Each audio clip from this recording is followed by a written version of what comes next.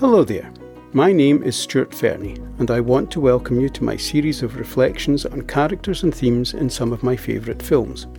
I will also present thoughts on a handful of literary works, and there may be the odd vaguely philosophical piece as well. On this occasion I'll be discussing characters and themes in Henry Koster's The Bishop's Wife, starring Cary Grant, Loretta Young and David Niven. The Bishop's Wife is unquestionably one of my favourite angel and Christmas films.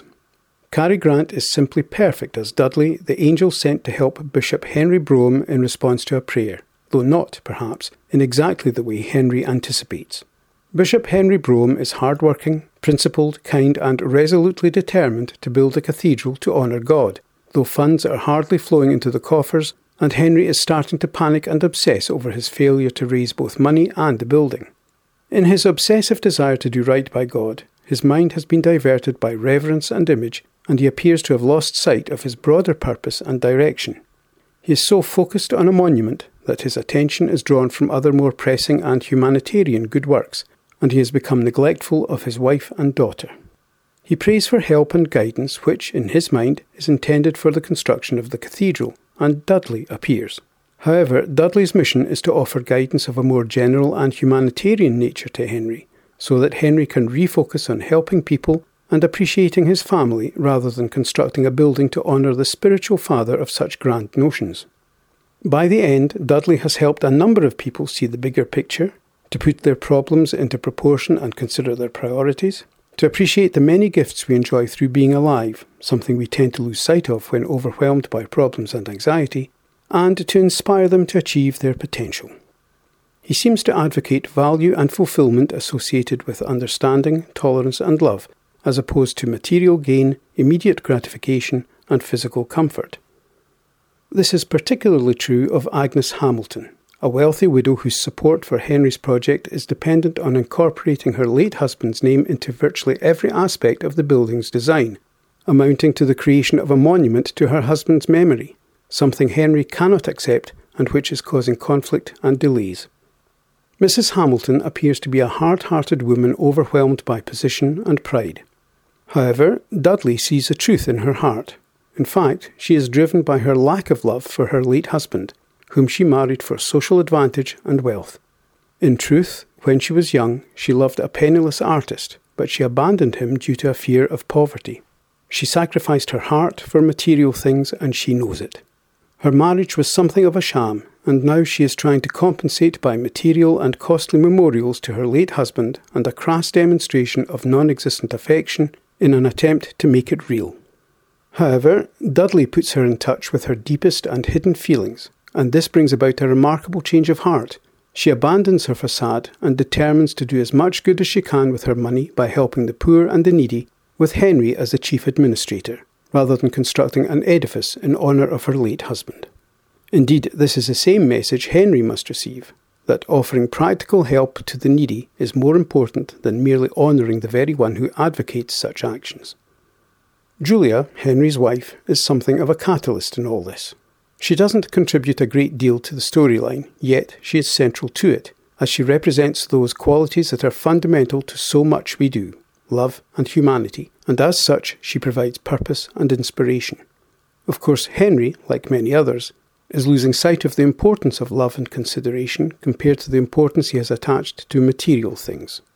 Julia is loving, caring and sincere, and she inspires affection through her tenderness and kindness, but she is largely unappreciated and neglected, and the love in her heart is being slowly stifled by Henry's inattention and devotion to his project.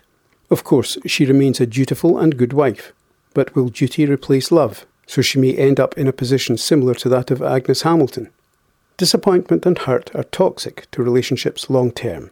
She needs to see she deserves more, and Dudley is happy to provide her with moments of innocent happiness and joy, with the added bonus of causing Henry to be jealous and reflect on what is important to him. Dudley is supremely calm, commanding and confident of his place in the grand scheme of things and his contribution to life. He has complete belief in himself and is ever positive and optimistic. He achieves his mission not by way of miracles, though he does indulge in some audience-pleasing miraculous antics on the way, but by showing compassion and understanding, and by offering appreciation, inspiration and help thus leading the way for others to do likewise. And he watches over all, whether faithful or non-believers, as he helps to inspire the sceptical professor who provides a voice of reason and common sense to Henry and Julia. The professor is principled, consoling and sincere, but lacks the self-belief and inspiration he needs to fulfill his dream of writing the definitive history of Rome, and Dudley is able to stimulate and inspire him to do so. Indeed, Dudley also inspires a degree of spirituality in the professor as, at the end of the film, the professor attends a Christmas service in church. Problems are put into proportion and what really matters is brought into focus. But another dramatic element is introduced, and one which is revisited in many other angel films. Jealousy of emotion, love and attachment on the part of the angel. Emotions can lead to problems but bring great joy as well. Here, Dudley becomes envious of the love between Henry and his wife Julia, and this adds a whole dimension not just in terms of dramatic interest, but one which urges us to appreciate what we have in life. Dudley appears to have everything, yet he himself feels he has nothing without the kind of bond of love he has witnessed between Henry and his wife. This is, I believe, an essential element in the success of this film. Not only does it emphasise how lucky we are to experience these feelings, but it lends drama, import and even a sense of tragic sympathy to the figure of the angel, whose very presence will be forgotten on completion of his mission. Without some kind of inner conflict, the angel would simply be doing a job and there would be little real interest in him.